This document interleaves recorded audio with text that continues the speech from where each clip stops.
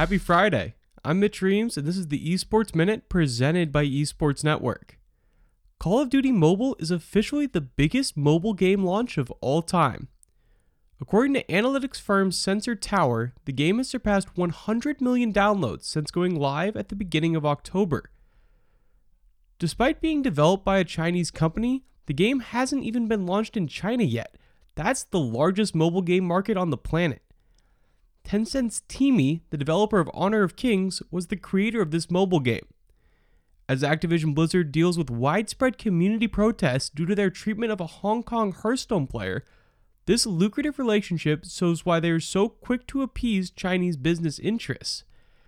How Activision Blizzard handles sensitive political issues in the midst of one of their most important Chinese business deals will be a central focus for the company.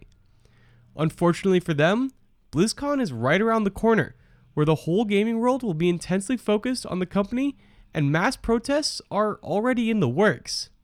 That wraps up this Esports Minute. Have a good weekend, and we'll be back next week with more esports news.